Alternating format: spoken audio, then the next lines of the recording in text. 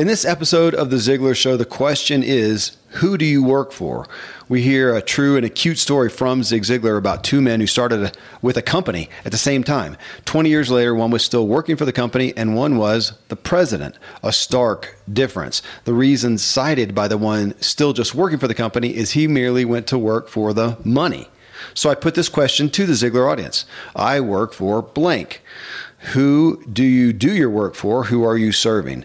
Incredible responses from so many varieties of industries that really pulls our attention to just exactly what we are all working for. And we hear from an equal amount of employees and business owners. And I don't think it's as simple as just saying, hey, I work for my family, I work for God. So we really dig into that to pull our attention again to who are we really working for? So we're going to start with a 2.5 minute message from Zig, and then Tom and I are going to dive into the comments.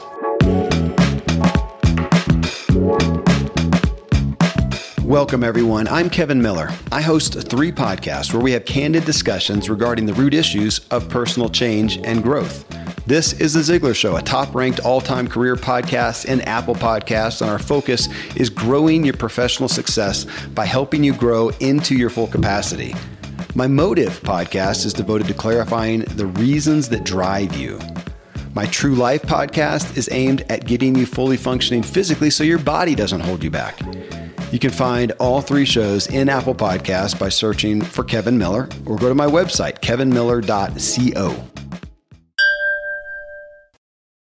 One of my favorite stories has to do with something that happened many, many years ago. It seems that there was a hot day out in the Midwest, and this work crew was working on a section of the railroad when this luxury railroad car, about 4 in the whole train, and the last one was this gorgeous luxury caboose.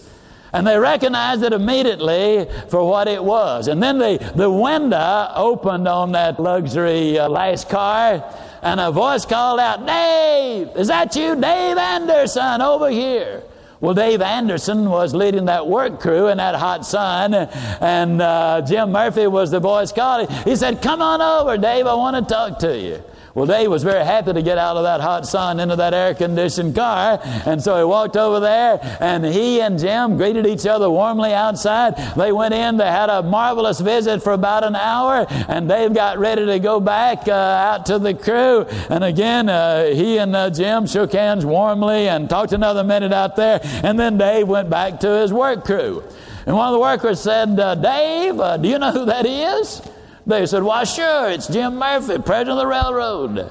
He said, "Well, how do you know Jim Murphy so well?" He said, "Well, over 20 years ago, he and I went to work for this railroad on the same day." And the worker said, "Well, Dave, how do you explain this? You are still out here working in the sun, and he is in an air-conditioned car and president of the railroad." Dave Anderson's answer is one of the great lessons of life when he said, "Well, over 20 years ago, I went to work for $1.75 an hour. Jim Murphy went to work for the railroad." Now, it's a two-way street. You see, the company needs to provide training, inspiration, and opportunity. And when the worker provides excitement, enthusiasm, commitment, and honest effort, then that simply means that both of them, management and workers, are on the same side. And when that happens, then productivity, folks, no longer is a problem.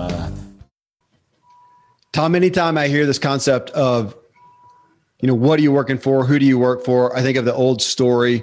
I also have to go find it and cut and paste it here. But it said, the version I got here says 1671, Christopher Wren observed 3 bricklayers on a scaffold, one crouched, one half standing, and one standing tall, working very hard and fast. To the first bricklayer, Christopher asked the question, "What are you doing?" To which the bricklayer replied, "I'm a bricklayer. I'm working hard, laying bricks to feed my family." The second bricklayer responded, "I'm a builder. I'm building a wall." But the third bricklayer, the most productive of the 3 and the future leader of the group, When asked the question, what are you doing? He replied with a gleam in his eye, I am a cathedral builder. I'm building a great cathedral to the Almighty.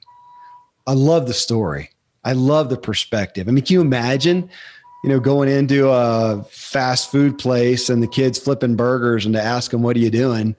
And if one said, I'm helping feed the world, expediently and efficiently. We don't hear that. I'm flipping burgers for $1. But I think it's really, again, the story that we just heard from your dad, the bricklayer story, it really calls us, Matt, to think about what we were doing. And so, Tom, I thought about this. Well, you know what? Here, let me start here because we're going to get theological. Can we do that? Absolutely. Okay. Terry here, he says, I work for my family, my clients, my God. Amy, I work for God, serving entrepreneurial women and couples, helping them break through the blind spots and blocks in their relationships caused by trauma. Victoria, God, and he has placed me in a medical practice to lead a team of 8 staff and 5 surgeons. Fun stuff. Don, God, everybody else is secondary. Okay, I get that. If I'm honest with myself, and this is what occurred to me as I was thinking about this, if I'm honest with myself, first, I work for me. And obviously everything I do is motivated by, I want everything that I do. And I think it does. If I got proof that God didn't exist, I would have a very hard time waking up the next day. So obviously everything is flavored with that. But if I'm really honest, I work for me. I mean, first off, I work for me and I work at what inspires and fulfills me. And I thought, again, it's kind of facetious to say, because I can't conceive of my reason for living without a belief in God. But to a degree, if it was proven God didn't exist, to some degree, I would still wake up the next day and work. But further, and this is the one that got me because it's so tempting to say for my family, but if my family disappeared and I woke up in a different reality tomorrow, same reality, but I just didn't have a family, it was just me, I'd still be doing the same thing. And if there's $1 billion in my bank account, I'd still come in and do the same thing. So one, I'm grateful for that, but what it really belies, if I get under there, is who I'm really working for? Me. Same person I'm going out and riding my bike for. I do it for me. I do it because it gives me purpose. It gives me joy. And I do work. But as I do it, and I have the mindset of as unto God, just like the picture behind me, that's a picture of Jesus. That's a depiction of Jesus sitting with a businessman who's seeking counsel from him. Jesus is talking. I want to be that. I want to be hearing from my, Father in heaven in regards to everything that I do. And I am doing work that I believe benefits people, and I'm striving to benefit them. And I'm doing it to put, food on the table. So all those things exist, but the altruism out of that, I'm not going to uphold that so much, because at the end of the day, I'm also doing it because it fulfills me. So what do you think? Give me your thoughts on that. I just threw that at you. Yeah, I think that theological question, why do you work? Is it for God? I noticed that maturity gained through trial and fire helps you to get clarity on something like that. We start off in life, we think we got all the time in the world. We start doing something, we might or might not be good at it, but we get some momentum, we start advancing. And for our culture and the inputs that we get, it's usually about, I need to work so I can get the next thing, because the next thing is what's finally going to make me happy. And then we grow up a little bit, we have some setbacks, we experience some pain, and we say, wait a second, things don't make me happy. And it's not enough people are actually enjoying what they do because they're working for a paycheck instead of a dream. Howard Partridge says, the only reason that your business exists, the only reason you do what you do, is it's the vehicle to allow you to achieve your life goals. What you do gets you towards your life goals. And I think, who's the guy who does he's the business guy that talks about dirty jobs and Mike Rowe.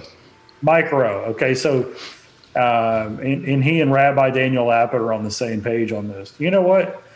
Every job has value. Every job that solves a problem is fantastic. And it doesn't have to be the be all end all, the job itself, but how you do the job and why you do the job changes everything. And so if you show up to the job for $1.75 an hour versus to serve people in the railroad, you get two different outcomes, right? And if you do what you do because it's taking you closer to your dream, your level of motivation and dedication and mental awareness and empathy and care and everything that you do is going to be different. If you walk in, well, all I get is X dollars per hour, X dollars per year. My job is to get away with as much as I can versus, man, the better I do here, the faster I get my dream. Those are two different parallels. Yep. And I think what the problem is that if the only reason you do what you do is to achieve your life goals, the problem is that people don't have life goals. They've never taken the time to say, this is what's valuable, this is what's important. And so I think we start to work for ourselves and for God when we get that clarity, that alignment between what our life goals are and what God's purpose is. Yeah. If we don't know what our life goals are, or if we never take the time to figure out what is our purpose here, then we're not working for ourselves or for God. Agreed. And, I love what you said about every job having value. That's part of my story. I had some time, Tom, of being somewhat judgmental about what people do. If I didn't see an altruistic aspect out of that. And I had a guy I'll never forget who was part of my organization in helping him become self-employed. And he was really into boarding, wakeboarding in the summer, snowboarding in the winter. And I learned through him, it just lit him up. Now, he did find value in this. He said, I love getting people outdoors and getting them, getting families to have these experiences. It draws them together. But so he did have a purpose, and I get that, and I appreciated that. But I also just saw it just lit him up. And it finally occurred to me that it just made him a happier guy than the job, because he had like the real job over here that did not. Paid well, good, solid job, safe job, all that kind of stuff, the one that your parents tell you to get. And he had that.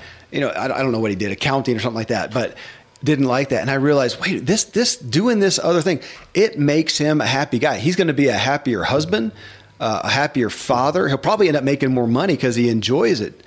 And it was again, preaching to me, quit judging what people do. Every job, like you said, has value, whether it is intrinsic of it or whether it just fulfills you, gives you joy, gives you meaning, gives you purpose. It floats your boat, as we say. If it does, man, that has so much value. And Tom, I just had this acutely happen in my life. I've got two sons. One's 16 driving, one's just about to turn 15. And we were looking at jobs, and I was working on helping them get something together. So I've got one driving the other. And we got them 3 specific opportunities. There were a couple others I think they could have gotten 2, but 3 actual offers on the table for summer work for these guys.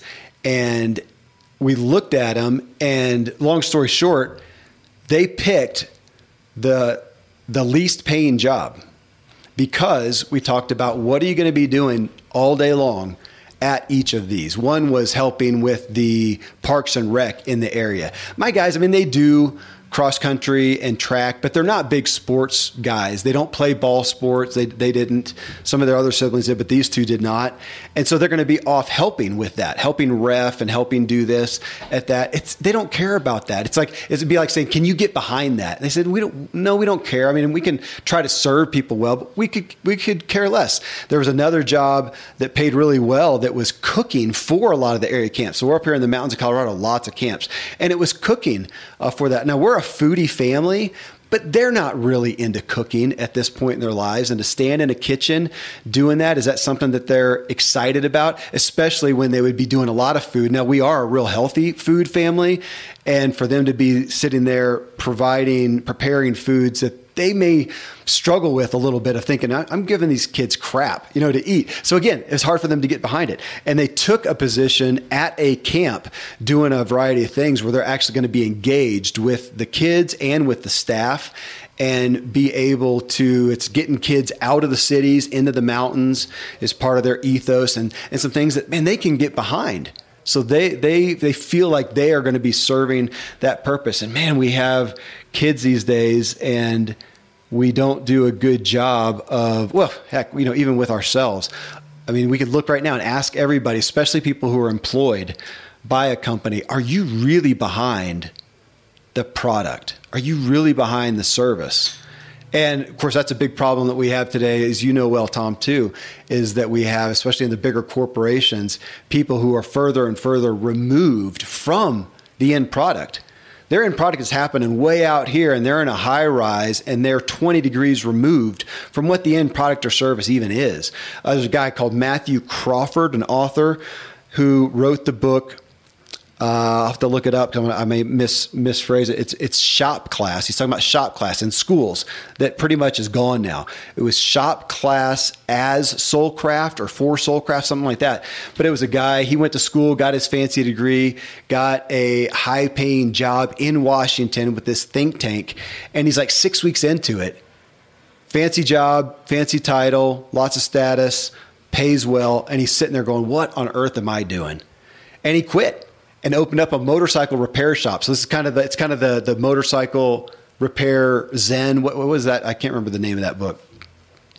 But he talks about that we are not helping our kids look at what are they connected to? What is the end product? Even if you're in the high rise, he wasn't dissing that. But he says, but do you know the end product and the end service and the end user and how you are impacting them? Because when you are so far removed, which I think Mike Rowe talks a lot about that, Tom.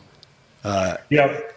On the little rant that you just went on, not really a rant, but I'll run with it. I'm okay with that.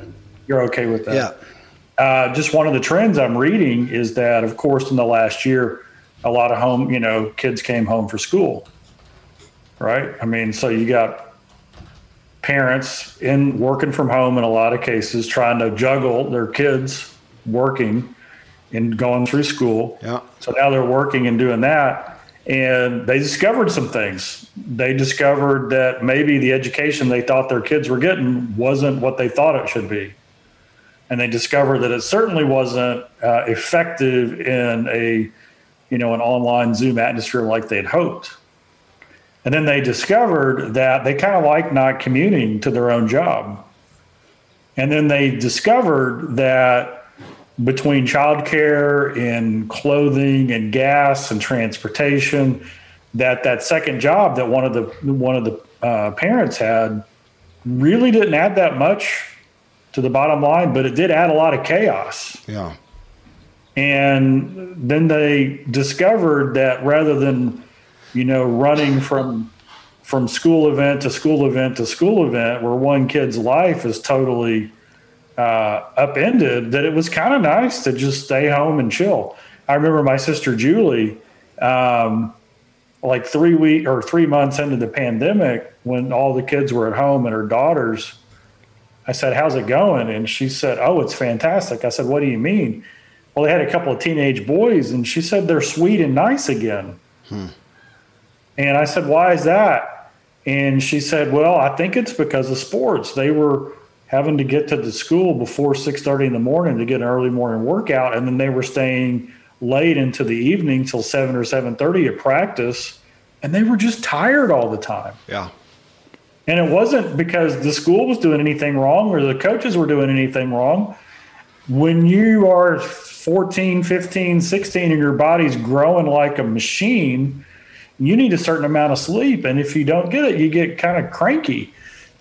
And so a lot of people discover that. And so they're redefining who they work for, right? I don't have to meet what society once said was the status quo. It's okay if our total income goes down a little bit and I don't have daycare and I don't have 20 errands. And you know what? We just figure it out as a family. And so what a great, they talk about the reset.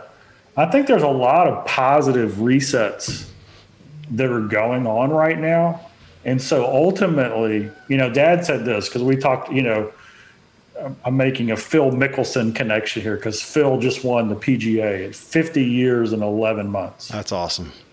And just epic. And not only was it epic, but he came into the tied for the lead on the second day and held on to it and had some pretty big leads going in. And it was a nail biter, and everybody was like, oh no, this is going to be a crater because he's 50. And he goes out there and he wins. But here is the reality. He did a lot of things in preparation to win that I'm sure he didn't like doing. I'm sure the way he had to do his diet, he didn't necessarily like. I'm sure the way he changed his physical workout routine, it wasn't his first choice. I'm sure the way he did his mental preparation and practice, there were other things that were probably more fun, right? And so this is Mike Rowe. You don't have to like every aspect of what your work is, but isn't it cool when that work provides for you to build the intentional legacy and the satisfaction that you gave it everything you got? At the end of that day, if Phil had not won, he still could have looked in the mirror and he said, you know what? There's not one thing I would do different.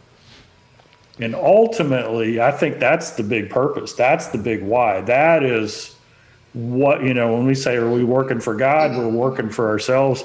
Dad said this. He said that success is the maximum utilization of the abilities that God gave you. Yes. Right? So what if working for ourselves meant that we recognized our purpose in God's creation and we simply maximized every ability he's given us, and we become the professional that we need to become in order to serve people in whatever role that we're put into. You are listening to The Ziglar Show in this episode on who we're really working for.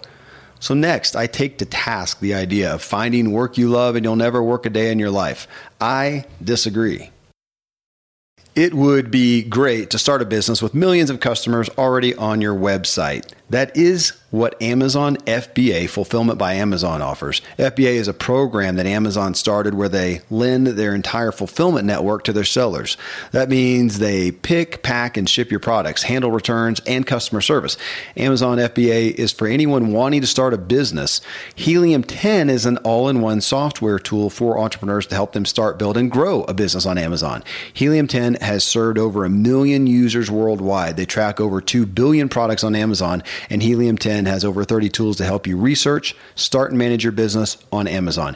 You can learn the right way to sell on Amazon from the start, learn everything you need to know about an Amazon business, from how to find a product, create a listing, and grow your sales and more. A lesson I learned in business is just the strength of continuity and trust, meaning if you're selling and shipping products, nobody does it better than Amazon, and that's who Helium 10 is helping you utilize and benefit from. You can start your own journey and build your business on Amazon today. Helium 10 has a really stout offer for us. Ziglar listeners get 50% off their first month of Helium 10 Platinum when you go to helium10.com. That's numeral 10 and use the code Ziglar when you check out. So helium10.com and use code Ziglar. Yeah, Tom, it reminds me of the old quote that we've all heard.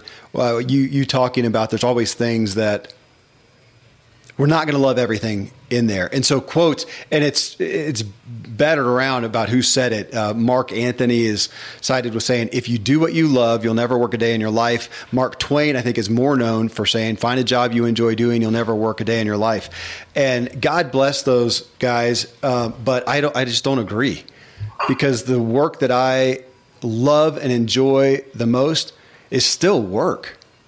I mean, when it comes down to it, what do I enjoy most? Probably sitting down with a blank piece of paper and writing out my thoughts and ideas. That's how I craft these shows, come up with the concepts for them, the recordings for them, and then doing my book just recently. Man, I'm eager to embrace the role of author, more and more and more.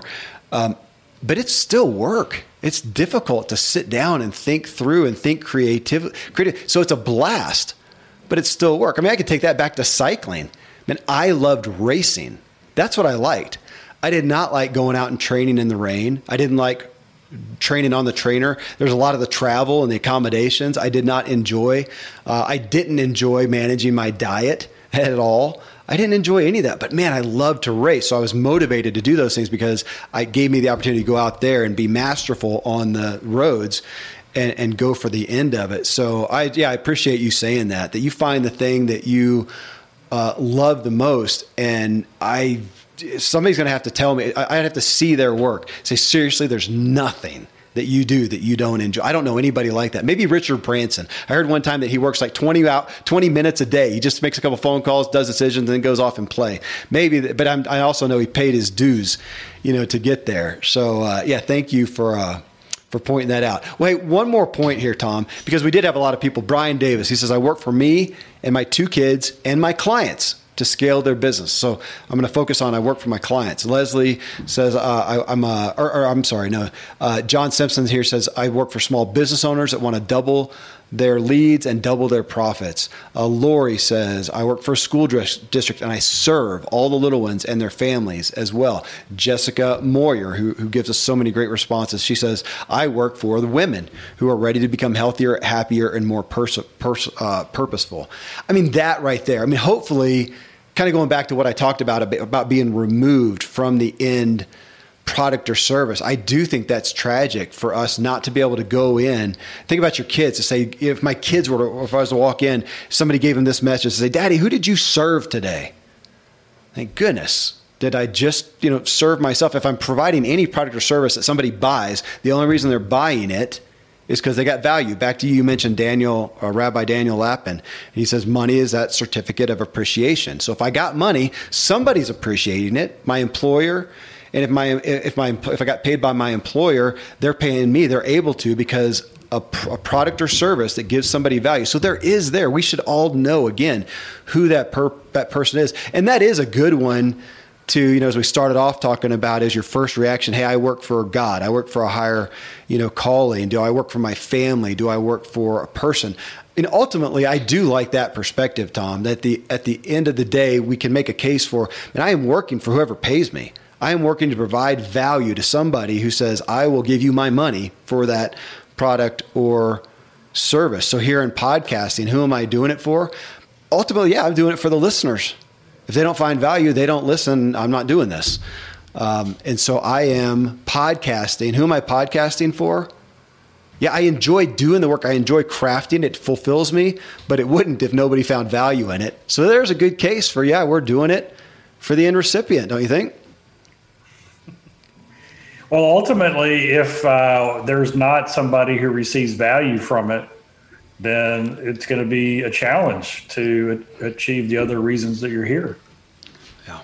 Right. If ultimately, that's, you said that can we get theological in it, in Hebrew tradition, Jewish tradition, there is no word for retirement in Hebrew because the connotation is that I'm retired, I'm done serving, it's time for you to serve me.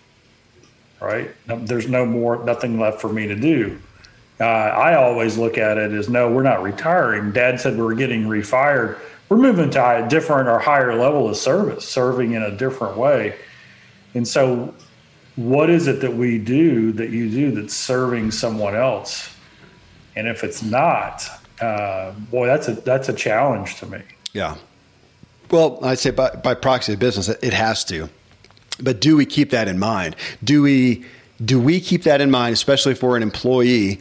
If we're a business owner, I think it's more, obviously it's generally more tangible, but it's convicting to me to think about employees.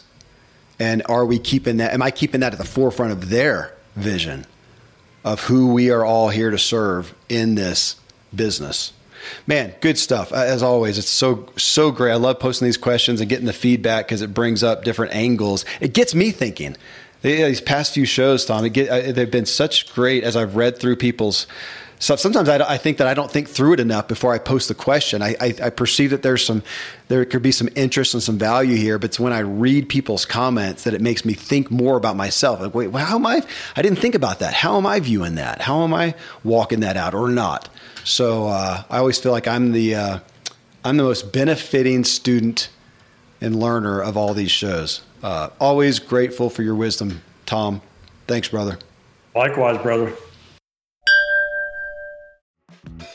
This episode should invariably have you thinking about who or what you truly work for. It's such an important paradigm shift.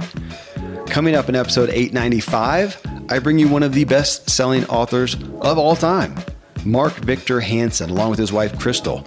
Mark is famous for a lot, but his Chicken Soup for the Soul books have been a worldwide phenomenon, resulting, along with many of his other books, with him being credited for 500,000 book sales, which makes him halfway to his goal. In this show, we talk about his and Crystal's latest book, Ask. And it's literally about that, asking. Becoming a professional asker is what they say. We're in a culture where we tell, we don't ask. And when we tell, we learn and receive nothing. When we ask, we are gifted with the greatest the world has to offer. It's a profound and timely message. Till then, thank you, as always, for letting me walk with you as we inspire our true performance together.